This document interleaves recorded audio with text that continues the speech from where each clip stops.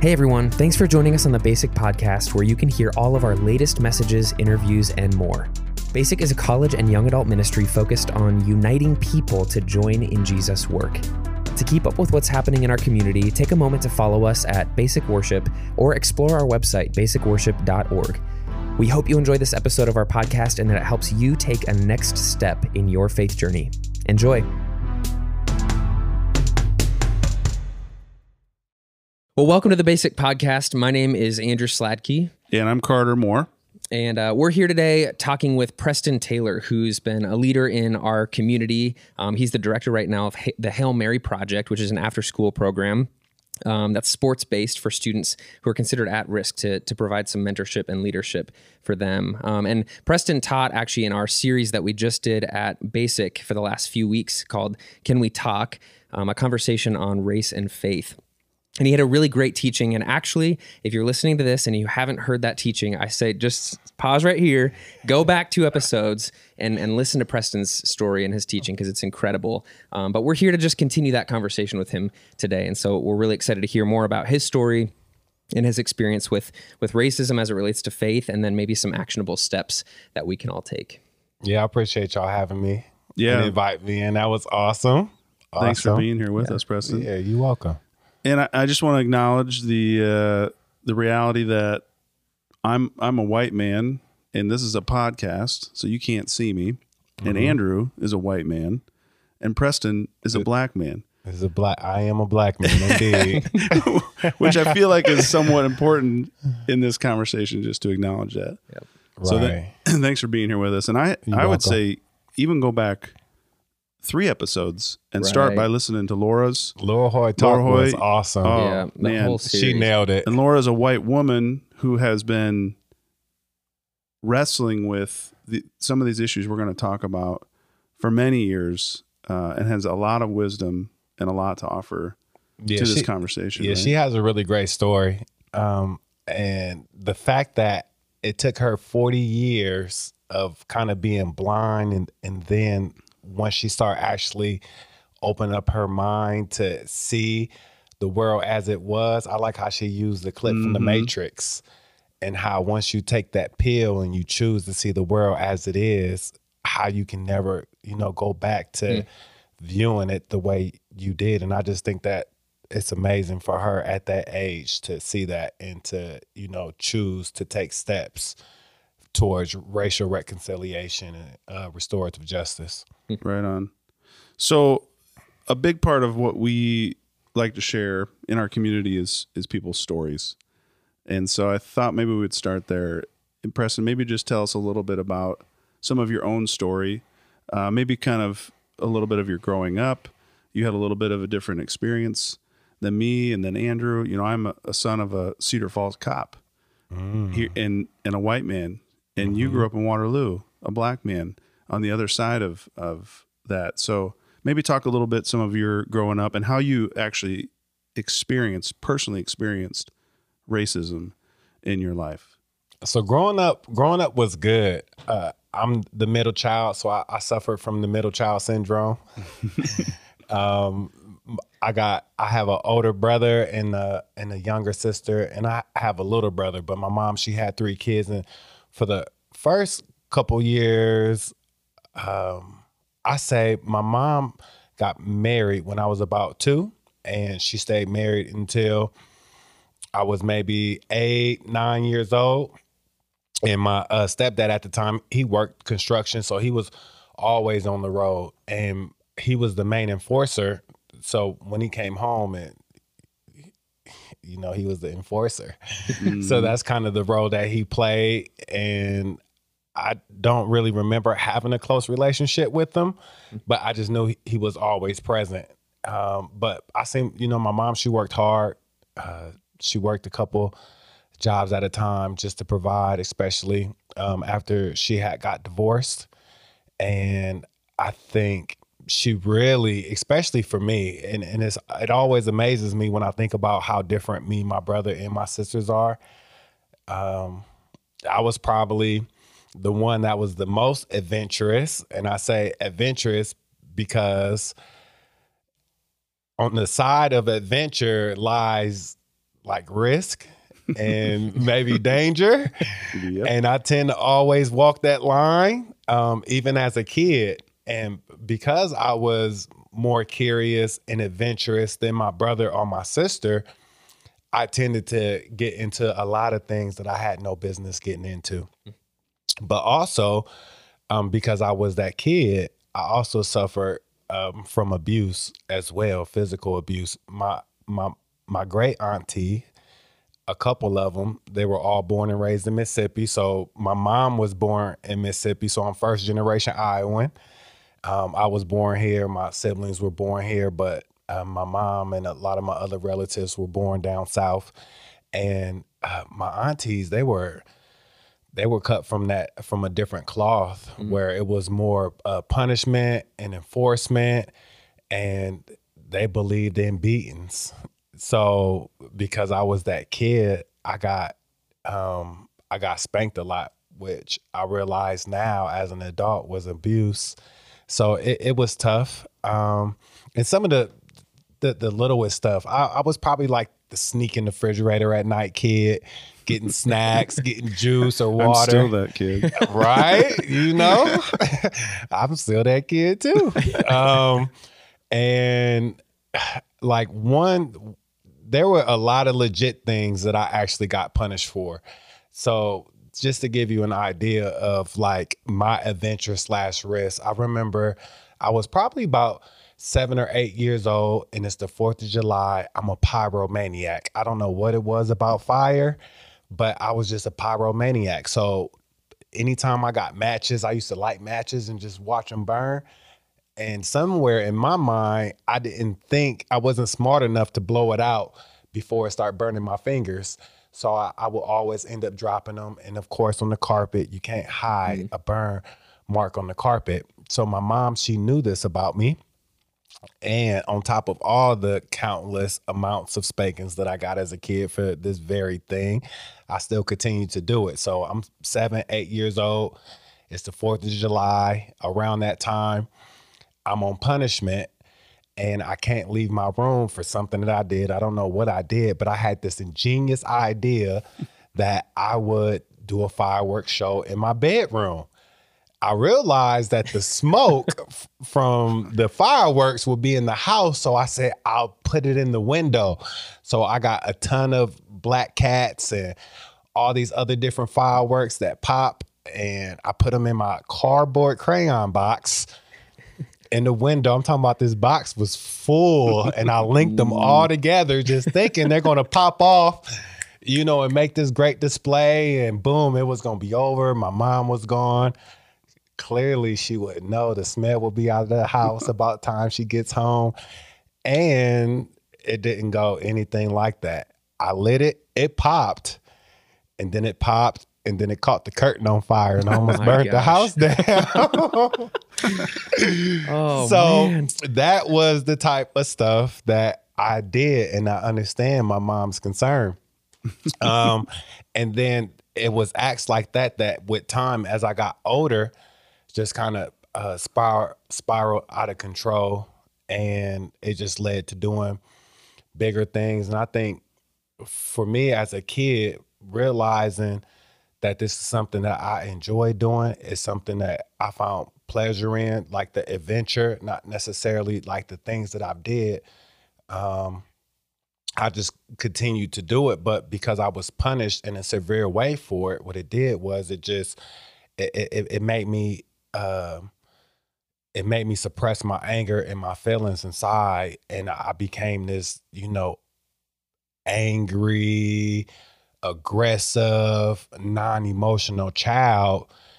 And it really made me lack emotion, empathy, and compassion for people. So, and I started running away from home because I didn't want to deal with the abuse anymore.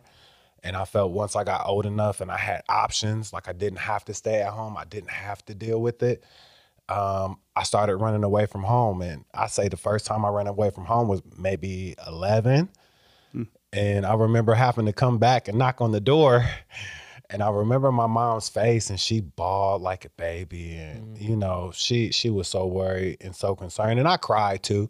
I did. But after the third, fourth, fifth time, I was just kind of emotionally numb to it. And that's how I kind of got into the street lives and started hanging out with people who are affiliated with gangs and smoking weed and drinking. And, because of that lifestyle, I ended up making a lot of bad choices and decisions, which got me in trouble with the law enforcement in Waterloo. And before you know it, they knew who I was. I went to a lot of different detention centers. I went to youth shelters. My 6th grade year was the first year I went to my first residential facility. That was an incident within itself. And, from that point on, it just I spiraled out of control. And, I found myself stealing cars and, stealing from the store. And I had a lot of thefts. And then I started selling drugs because I was young. I couldn't work a job. And I was pretty much on the streets. I went to school only because I had to, but I didn't really pay that much attention because I didn't think school was the way. And, by the time I turned 17, I had been to, about the time I turned 15, I had been to 3 different residential facilities. And I had an incident. It was the weekend, and me and some of my friends had a shootout with a rival gang on the east side of Waterloo. And I didn't get caught for it, but when I went to school the next day, everybody kind of knew what happened, and the police were investigating. And of course, people called the police. And, I went to school because I didn't get caught and I didn't think nothing of it. But one of the guys that was involved, we got into an altercation and got into a fight at school. And that's when I got pulled into the DARE office. And although they couldn't pinpoint me on what happened, or they didn't find any guns or, anything like that. And that was by far probably one of the scariest things that I experienced in my life, because I realized that I could have died at that time. And as much as it was exciting and, like a complete adrenaline rush for me, it could have easily went, sour, and I could have hurt somebody else or killed somebody else, or I could have been killed. And here you have a group of kids making bad decisions and living life like it's the movies or like in the rap videos or something like that. So I went to court. They sent me to the detention center. And when I went to court that day, I thought in my mind that they were going to send me home. And, by this time, my mom, she's stressed out of all get out. She's tried any and everything she could do to, protect me. And my mom, she was solid. She worked hard. She worked for everything she wanted. We always had a roof over our head, food on the table, clothes on our back. She always had a car. She carried herself well. My mom, she wasn't a drinker. She wasn't a smoker. She wasn't a partier. So what I learned and what I experienced was something that I didn't see at home. The only thing that I can take from that is just the abuse that I experienced kind of led me out of the home because I felt like I wasn't being heard or I wasn't being seen. And that's what led me to that lifestyle. But so I'm 15, I'm a freshman, I'm going to East High. I'm sitting before the judge, and I remember the judge saying, Mrs. Taylor, we got 2 options. Preston can either go home because we sent him to every place that he can possibly go in Iowa as a juvenile, and he's exhausted all those places, or we can send him to the state training school for boys in Eldora until he turns 18. Because technically he's a menace to society and we don't know how else to help him. And I'm just in there thinking I won, like, yeah, I'm gonna come home. No, my mom was like, lock him up, send him. And I was so hurt. I could not believe my mom did that.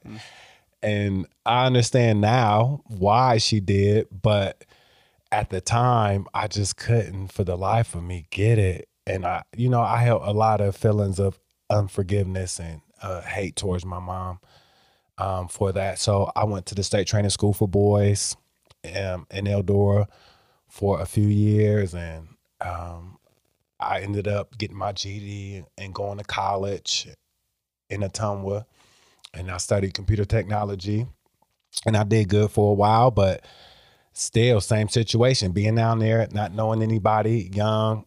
I couldn't really work a job. I'm going to school full time, and of course you attract who you are. So as I started getting out in the community, I start hanging around people who use drugs and sold drugs, kind of like I did when I was in Waterloo. And me being an opportunist and being on that side of a venture, I seen an opportunity to make money. So I started selling drugs in Ottumwa, and it ended pretty bad. A year later, right before I turned 17, I was arrested, and I was facing 65 years in prison as a 17-year-old for random drug charges. And, that was the moment that I really felt like my life ended. I didn't have any family. I didn't have any support. It ain't like my mom had bail money or money for a lawyer. And here I am, 17, facing all this time.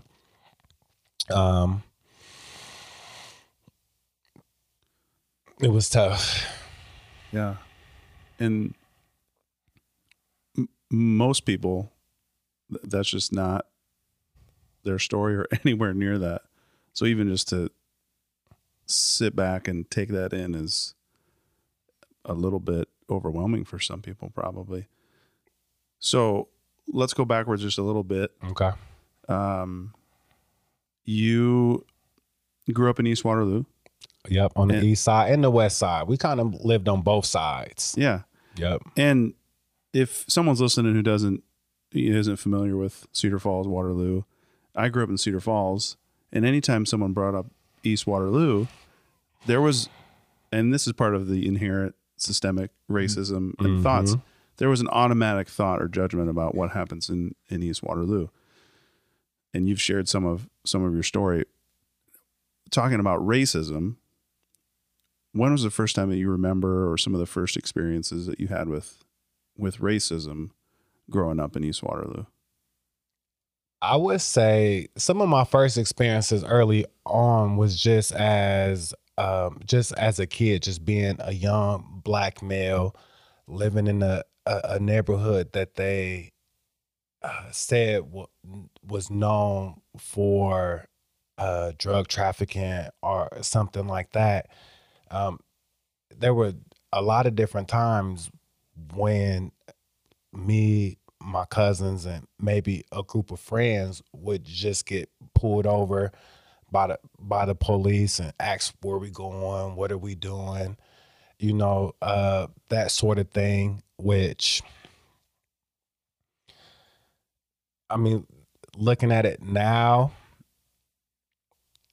stereotypes are strong, and I think that's why a lot of the things are happening, between like racism and the police versus like the Black community, because there are those stereotypes. I would say that I probably was stereotyped and pulled over more just off the strength that I was a young Black male in the neighborhood that the county or the city said was a known drug trafficking area.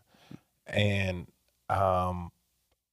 obviously gangs have different colors that they associate with. And as a prior gang member, I did lean heavy towards my colors when it came to the way I dress. But I mean, this is Waterloo, Iowa too. I don't know, like, what's that fine line between, like, we got evidence and we kind of know this is the traits versus, we going out our way to target Black men in the community. And I think a lot of officers are, people kind of walk that line. As far as me just being out and me being Black, I could point to a lot of little different things that consciously I felt like you treated me different because of the color of my skin. Some of the most notable things that I've noticed was just the amount of service that people receive. I can walk in the store, and because I'm a Black man,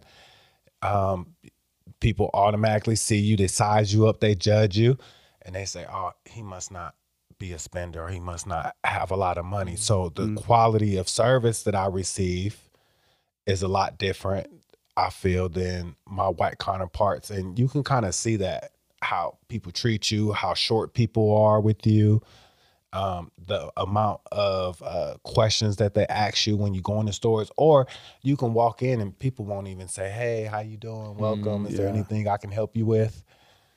We went to the student athlete rally in March on Friday on UNI's campus.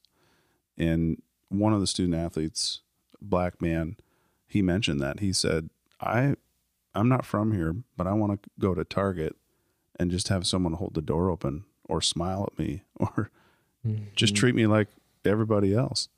Right. And it's the small things. I've noticed it's the small things that you don't really notice, but you notice. And not that I directly feel a lot of it.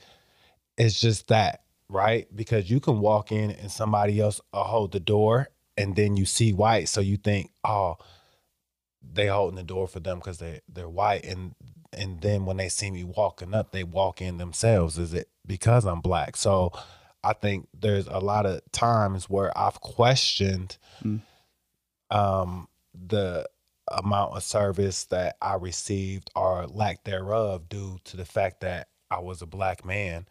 And it's that fine line, it's that gray. But I think when we look at the bigger picture of everything, it kind of points and looks like racism at its finest. And it's so subtle that most people don't even notice it, or they don't even realize it. Mm-hmm. Yeah. What do you think makes it so hard to even acknowledge or realize like that's a problem? Or, today I feel like there's people who have a hard time even saying I have racist tendencies, or I am a racist, or I, have made comments in the past that have been that way. I think judgment, right? Because if you admit that you have made racist comments, that you do have a biased perspectives or opinions, that you are prejudiced when it comes to certain things, I think deep down inside, people feel like that automatically makes them a part of the current problem that's going on. So it's almost like, I'm not that type of racist. That's not, I don't do that. Right, they do that. So therefore, that's what racism looks like. Therefore, I'm not racist because I don't do that. Yeah. They don't want the guilt attached with the bigger problem by acknowledging, personally, I do have bias. I have some racist thoughts and tendencies. Because it feels like it goes back to what Laura said about the red pill, blue pill. Like once you take that pill to kind of realize or acknowledge like some reality in your world, then you have to live with that new reality, right? Or you have to live with what the world really looks like versus what the story you tell yourself, or the story that you've been telling yourself. Because I believe two things happen once you acknowledge it. And I do feel like everyone has to examine themselves and ask themselves those hard questions like, have I been, and how have I been, more importantly, and taking it away from, okay, well, I know I didn't mean this necessarily, but how does the next person view it? Because it doesn't matter if you don't think you are. If you say or if you do some things and that's how you're perceived, then you have to own that and accept it. So I think once people realize it or they take responsibility for it, naturally as humans and especially as believers, we want to reconcile that, or we want to change it, right? Because that could be some sin in our lives. So to turn the other cheek means that Now we have to actively engage and do something about this flaw or this thing called racism that we have. And it takes work. And a lot of people don't want to take that effort to put in that work to change it. So after taking responsibility or after seeing it and accepting it, right, and admitting these things, you either move that way or you come into the truth and you deny it and you choose to remain ignorant. Because by denying it and saying, nope, I'm not racist, nope, I'm not biased, I don't have any prejudice, I don't have any of these different tendencies because I don't do that, right? Then it almost takes away you having to take responsibility for the role that you play and what's currently going on. And it's easier to walk away than it is to stay and to fight and to change. Let that sink in for a minute, right? Let that marinate. Take a deep breath here. Yeah, so Andrew kind of led down this path of why people individually are unwilling to acknowledge some of the stuff, this systemic racism, the personal individual bias, and especially white people. On a bigger level, because we talked about as believers, and this is a Jesus-based ministry, Jesus-based podcast. Right. We're followers of Jesus. That's why this is so important to us. One of the things that Laura talked about in her teaching was if you follow Jesus, you have to be a part of the work of racial reconciliation. You have to. Absolutely. And I actually heard from people who heard that teaching that were dumbfounded by that. Can you maybe talk? And these are people in the church. So on an apathetic individual level, but like the bigger church, especially the Western American church, why are we so unwilling, apathetic, ignorant, scared to talk about it? I don't know what all the reasons are. I'm sure there's a lot, but why? I think why Laura said that. So as I examine God's whole plan and purpose to reconcile him to himself from the beginning, after the fall, the whole point and part of God's plan was to reconcile us to himself. And when we look at the ministry of Jesus Christ, that's why Christ came. Christ didn't come as a priest, as a Pharisee, or as any of the high leaders who held prestige and status in that day. And I thought that was important because the people who held those positions placed themselves above those who were considered at the bottom or everyday common folks or citizens, right? And when Jesus came for the oppressed, he came for the poor, he came for the widow, and he came to set the captives free. So when we look at those people that Jesus really ministered to, if we had to make a connection to what does that group of people look like today, it's not restricted to the Black community. Right. But in America, because the way it was set up from the foundation, in America, that's where the biggest need is. That's where the oppressed are. That's where the poor are. That's where the widows are. And I believe that Jesus, if he was around today, would be speaking up on these issues, because Jesus always stood up for those who didn't have a voice for whatever reason. So if you were a leper, if you had some type of illness or disease, if you were blind, if you were ostracized and cast off in that time, just due to economic status or whatever, or if you were even a woman, right? Jesus stood up for those people. So I think the church has to ask a question, like, in my community and where we at, where is the need at? And not saying that there aren't impoverished white areas or there aren't, different ethnicities of people groups who need that attention. It's just with America, and since the foundation, This has always been a problem. And that's why when we talk about social justice or racial reconciliation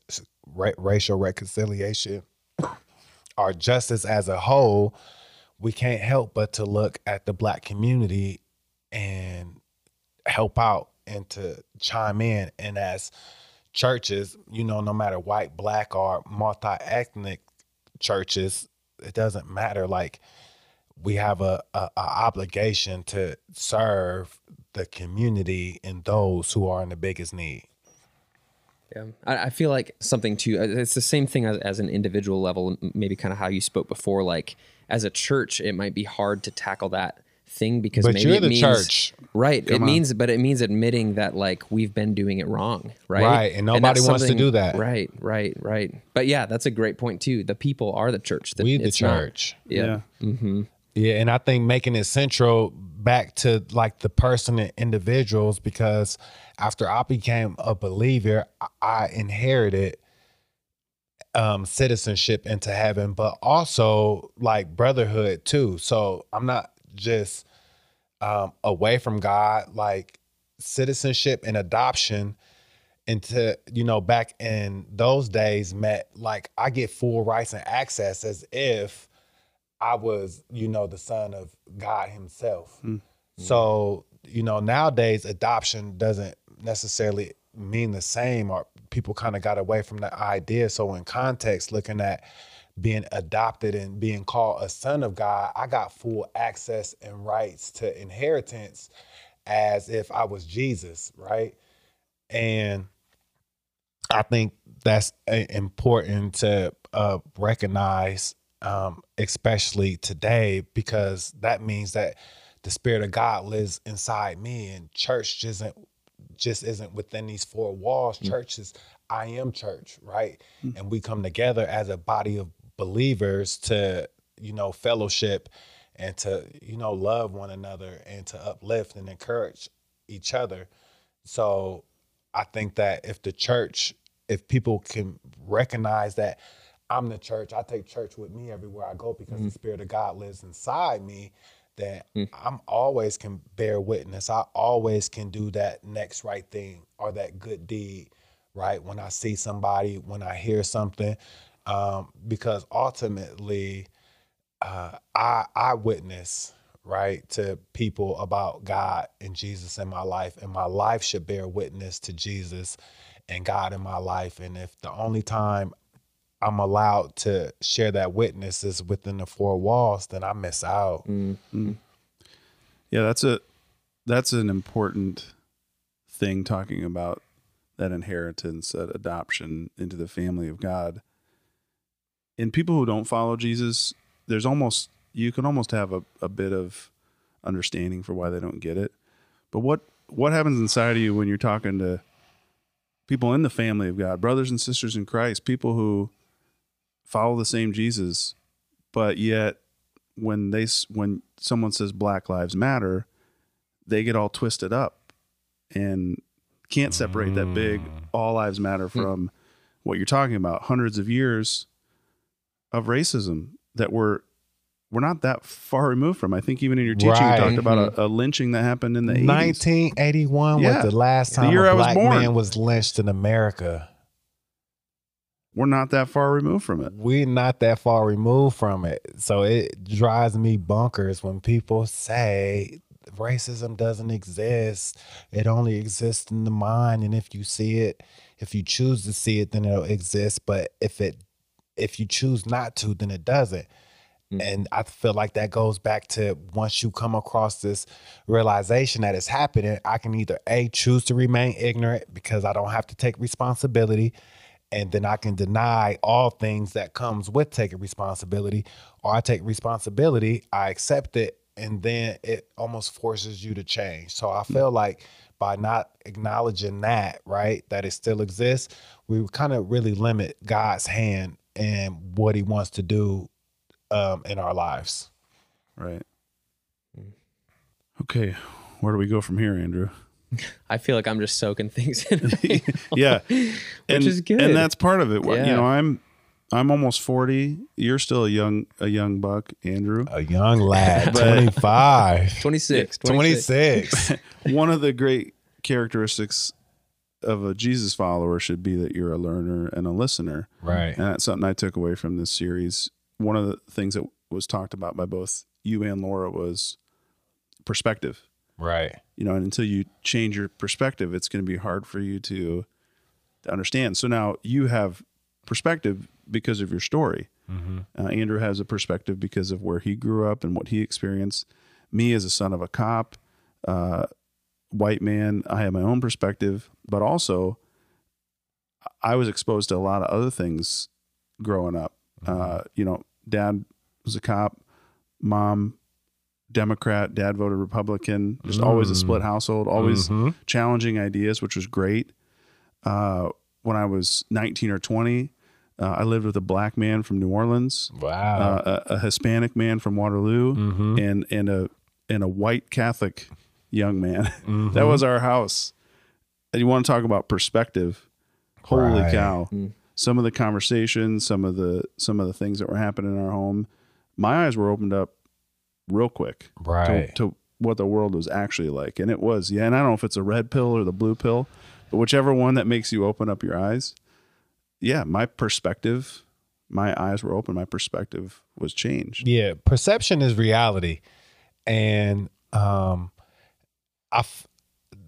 sooner we can get out of the reality that was shown to us, our environment, or what we was brought up in, the sooner we can see other people's realities, our perspectives, I feel like the faster we can grow. What I find interesting is, especially living in Iowa, the black population is fairly low. So growing up in a white dominant culture, even, that's America as a whole, but especially in Iowa, where you don't have access to a lot of different diversity or training and things like that, it's kind of hard to see how growing up in this limited perspective where, I've stayed in smaller white communities where there's no black people, or where there's maybe one or two black families that moved and it's a whole story behind it and everybody know who they are, right? But to only grow up around people who look like you, talk like you, walk like you, like the things you like, it is a cultural shock. I can imagine, like you said, like, wow, being, living with a black man, a Catholic man, and a Hispanic man, it expands us. And what I find is when you only grow up and the only thing you know is like what's comfortable to you, or the traditions you were taught, or the way your family or your community did things, when you get around other people, we have the tendency to judge right or wrong based on our own experience, because we don't have anything else to bounce it off of. We only can bounce it off of what we know. We compartmentalize, we create these little boxes in our mind, and we kind of live out of that truth or that reality. And then when you step out of that and you come into some new truth, it's just natural for us to compare it to something that we already have a grid for, or understanding for. And the thing about cultures and people are, it's all different. And because it's different doesn't necessarily make it wrong. But I think the white evangelical church has done a good job at, creating this superiority that this is the way, this is how it's done, this is how you do it. And if it doesn't look like this, then it's not right. And I think that's where the big problem comes in. And like you alluded to earlier, by us admitting that these issues are really happening and this is what's really going on, almost sounds like, and it does, and it has to happen if like reconciliation is going to be there, that you got to admit your wrongs. We haven't been doing it right. We haven't gave room for you to have your own God-given perspective, because the Bible is living. The word is living. What it says to me, it might say something totally different to you, even though we can view this passage, we can read this passage.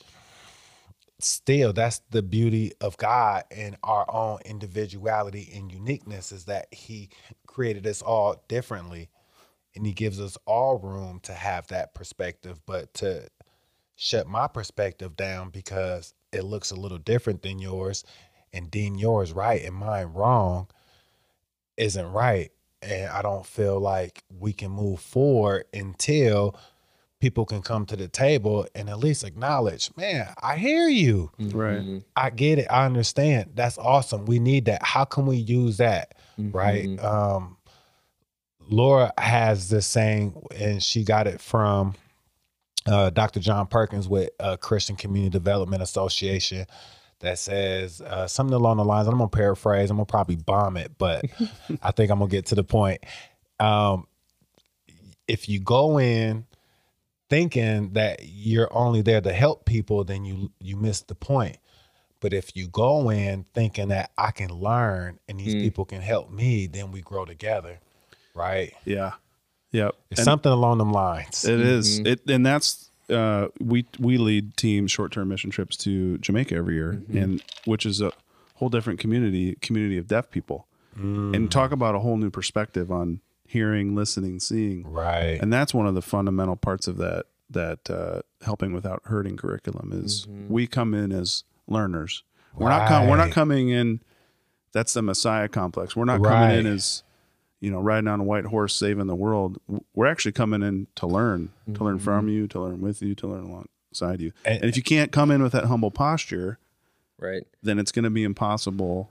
It takes a level of humility because you're walking in assuming that you have the right way and somebody else doesn't have the right way. Right. And they could do the same thing, right? Like, because that's the, I mean, they're growing up in a Jamaican culture and a deaf culture, two things that I don't know much about, right? And then we go, and if we go thinking that we're going to teach them a certain way, then, so that's been the biggest learning from me in those trips has been, I'm going to come in and like learn from these people. And I actually have left feeling like at first, like we're going on a mission trip to go serve and do something. And I felt like, whoa, they served me. Like I was the mission. They were the people teaching me something new about actually what does it look like to follow Jesus, or, what does loving each other actually look like? And, right. And it looks different in other countries and in different communities than it does here for sure. And it's realer, it's more authentic.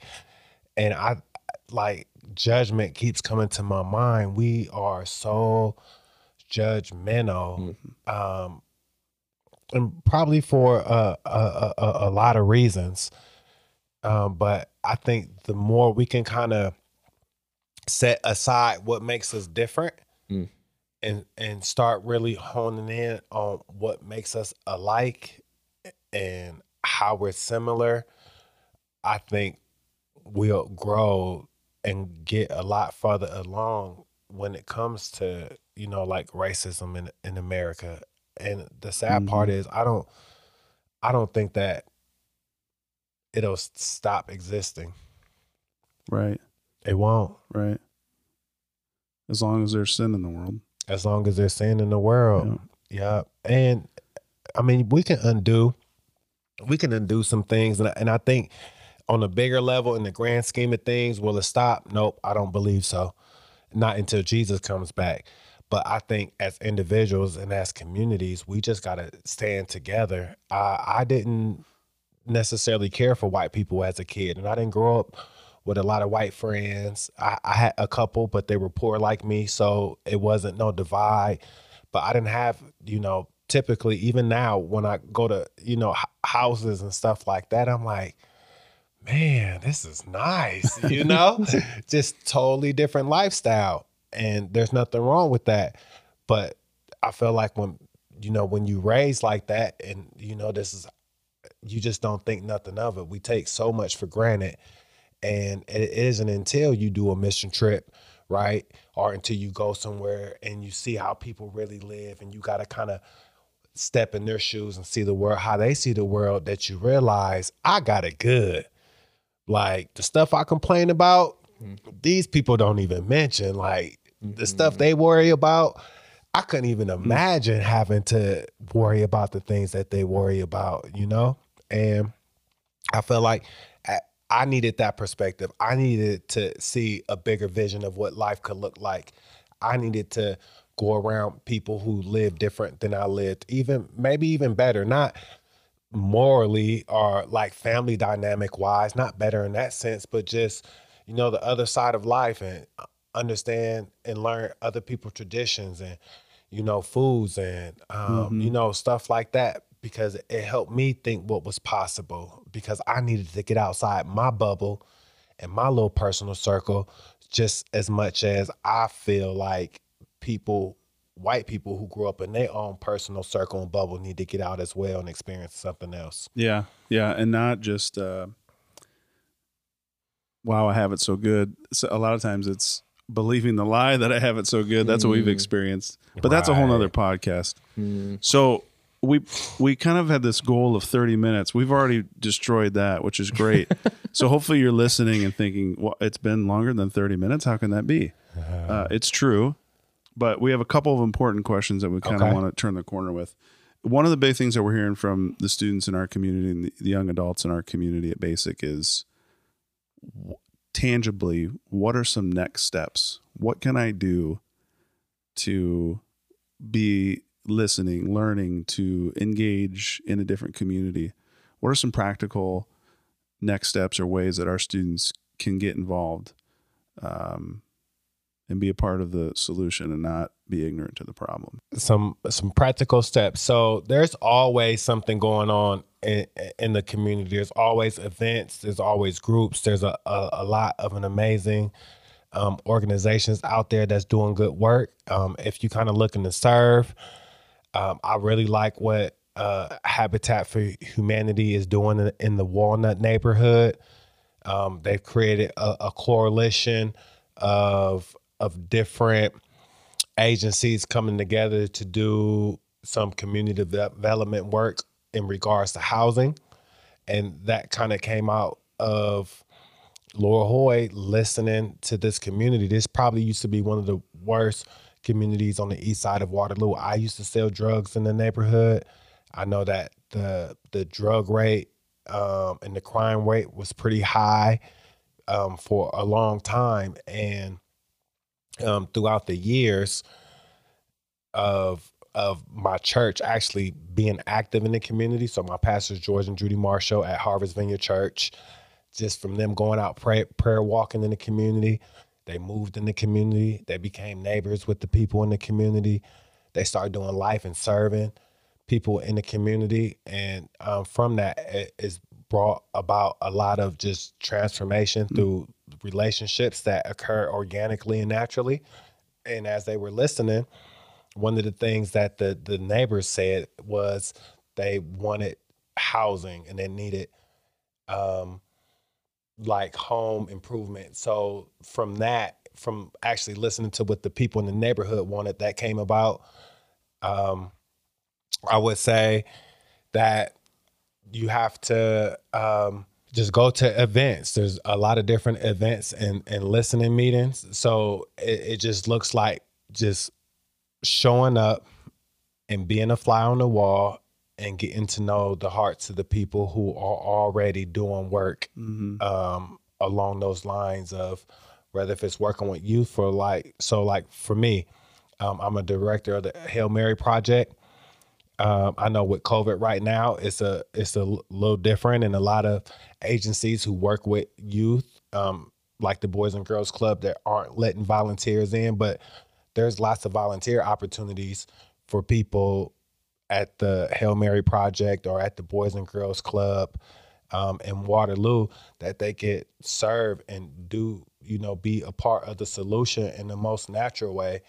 And then we also have a Christmas in Walnut in the Walnut neighborhood, and that's through Orchard Hill. That's a great way. I've participated in that a couple years, and it's just that one way that you can, be a part of bringing joy to someone's life.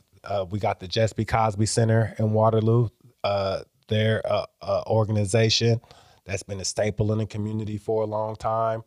You got EMA. They help out with rental assistance, lights, sometimes food donations.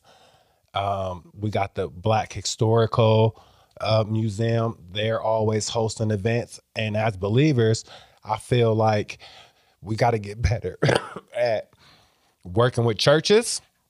So, you know, a next step could be church explore. Go to some predominantly Black churches and get cultured. It's going to be different, you know, and you'll feel the way. Now, I can't say, I think most churches will be accepting of you when you go, for sure. So I encourage you to go.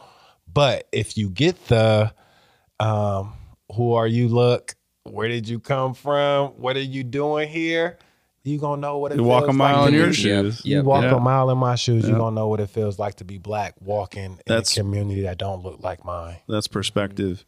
These are great, and I wrote these down. Also, Laura sent us a bunch of great resources. Awesome. One of the things, well, I heard you say a few things, but thinking of our own kind of discipleship model, the Bless model, I heard you say that George and Judy, they started by doing a prayer walk. And so for us, Bless, begin with prayer. So start there. And then the second thing I heard you say was listen, which is the second part. Pray and then start listening, knock on some doors, make some relationships, some connections.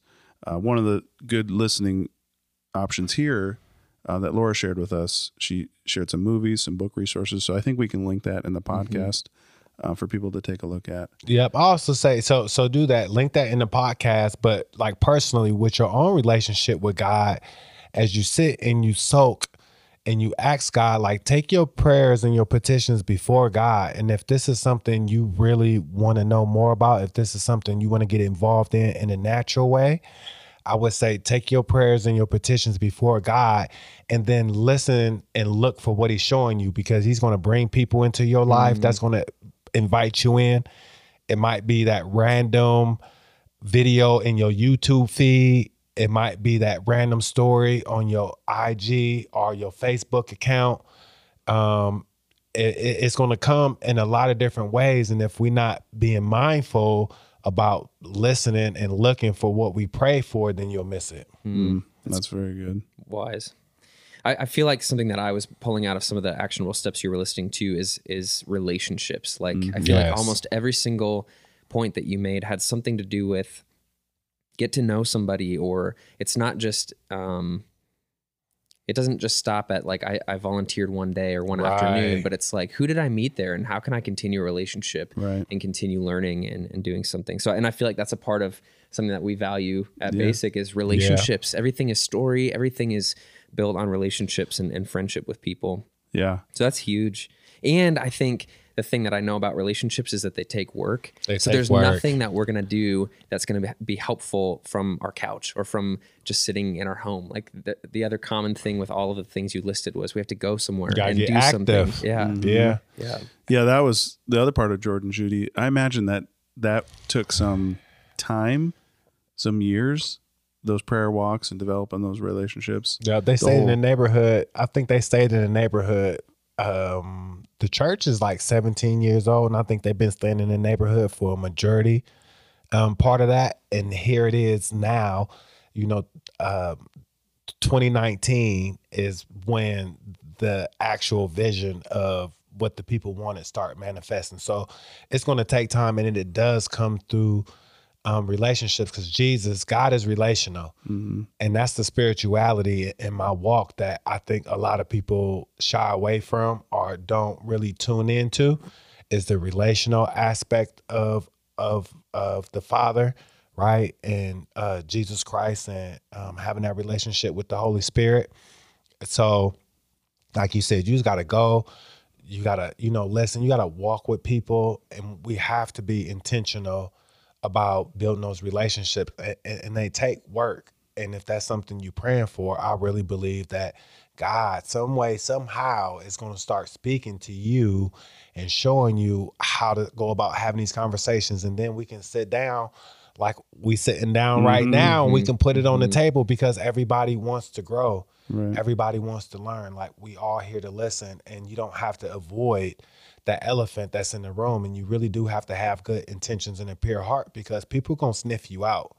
If you coming at me like I'm just some project that you want to do because you feel like, oh, this is what I should be doing, you know, like people are going to turn cold and they're not going to invite you in. So it has to happen in a more natural, organic way. You just have to, you know, say, God, I'm willing, send me. And he'll have somebody there waiting. Just like when he sent the disciples out and he said, don't take nothing into the town or the city.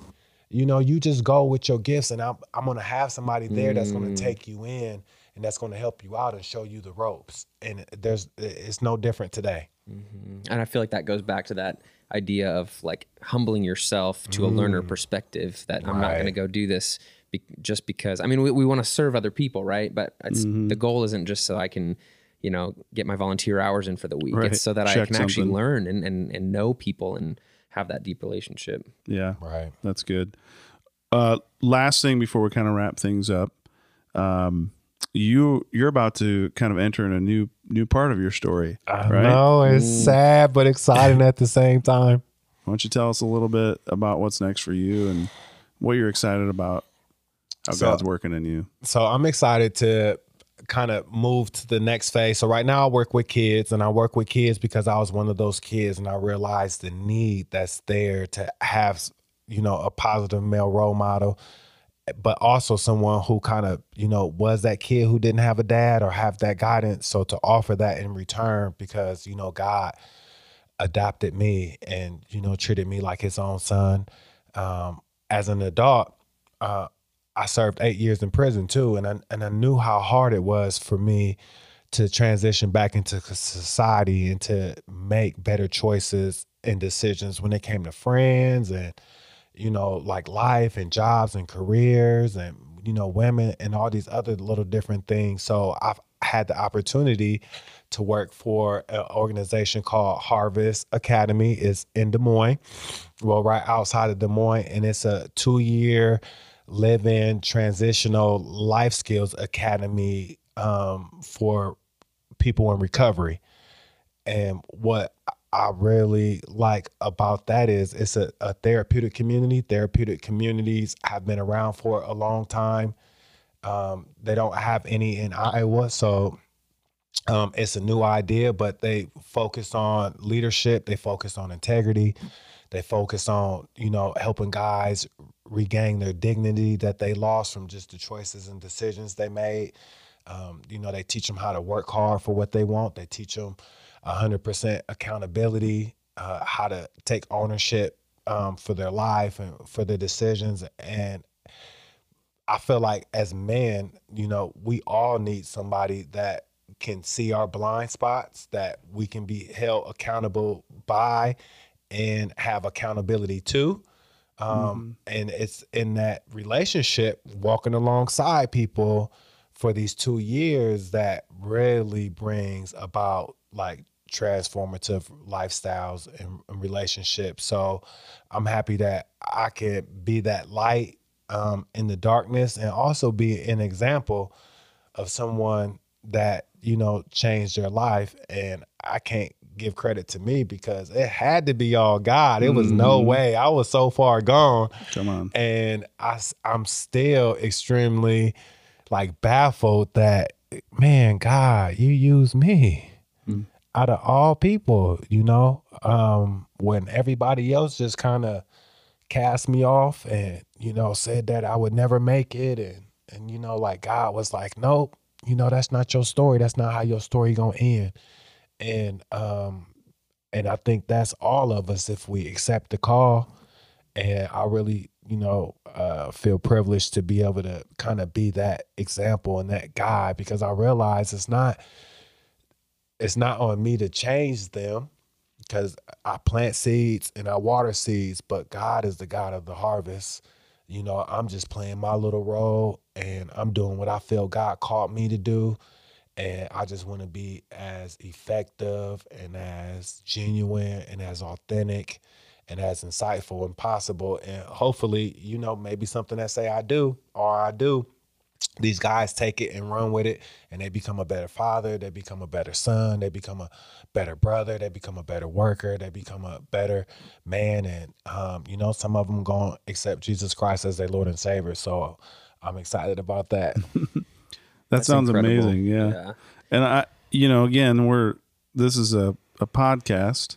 There's no video here. I didn't expect to be ending the day with tears in my eyes. I get three men here getting all teared up, but yeah, cool. I was in my mind thinking none of this is possible without the transformative power of Jesus Christ. I mean, my story, Andrew's story, your story, without Jesus, we're nothing. And so I'm grateful that God got a hold of you and said, here's the plan. Right. And be careful what you pray for, like you were talking about earlier. So now you're moving and onto some exciting things. It sounds a lot like what Jesus did with his disciples. So we're gonna be praying for you and staying in touch. This conversation will continue. So thanks. I appreciate that. Yeah. Any last thoughts, Andrew? Just thanks for your time, and thanks for being willing to come and have a conversation and share with us. It's encouraging to me. Like, there's so much learning, but also just, you've got a gift of just encouragement and truth and wisdom. And so it's cool to hear from you and be inspired by that, and inspired to take more steps and to keep continuing. The series has been called "Can We Talk?" And I feel like we're talking, and that's good. And I just feel like the next chapter is, what can we do? Like, let's keep going and keep talking, but also let's keep encouraging each other and learning. So yeah, this has been a great, I don't know how long, hour or so together, but yeah, it felt like 10 minutes. Felt like 10 minutes. Time does go by fast. Mm-hmm. Yep. And it starts in the church. And I really love the idea of what you guys are doing, because it's going to take that small few, like maybe Laura Hoy was a catalyst, right? And, you go against the grain, and not everybody kind of shares that same perspective that you do, but that's okay, because you're doing it because this is what God has called you. This is what God has put inside you. And slowly but surely it seeps out, and that gets on other people. And once it gets on other people, it's like that chain reaction, right? And then that's how we grow. So, I encourage y'all to keep doing it, and don't be shy to have those conversations and ask those questions, and to, go out your way to be intentional about, like greeting somebody and getting to know somebody. And it might be a little bit awkward at first, but that's fine. They'll thank you for it later, or you'll thank yourself later, right? Right. So be encouraged. That's good. The harvest is plentiful, but the workers are few. That's my favorite verse. If you're listening and you're one of those few, like Preston was talking about, get in touch with us. Let's talk. And we want to help you. So thanks for listening in, and hopefully we'll have another one out here soon. Yeah, that's great. Thanks again. Appreciate it. You're welcome.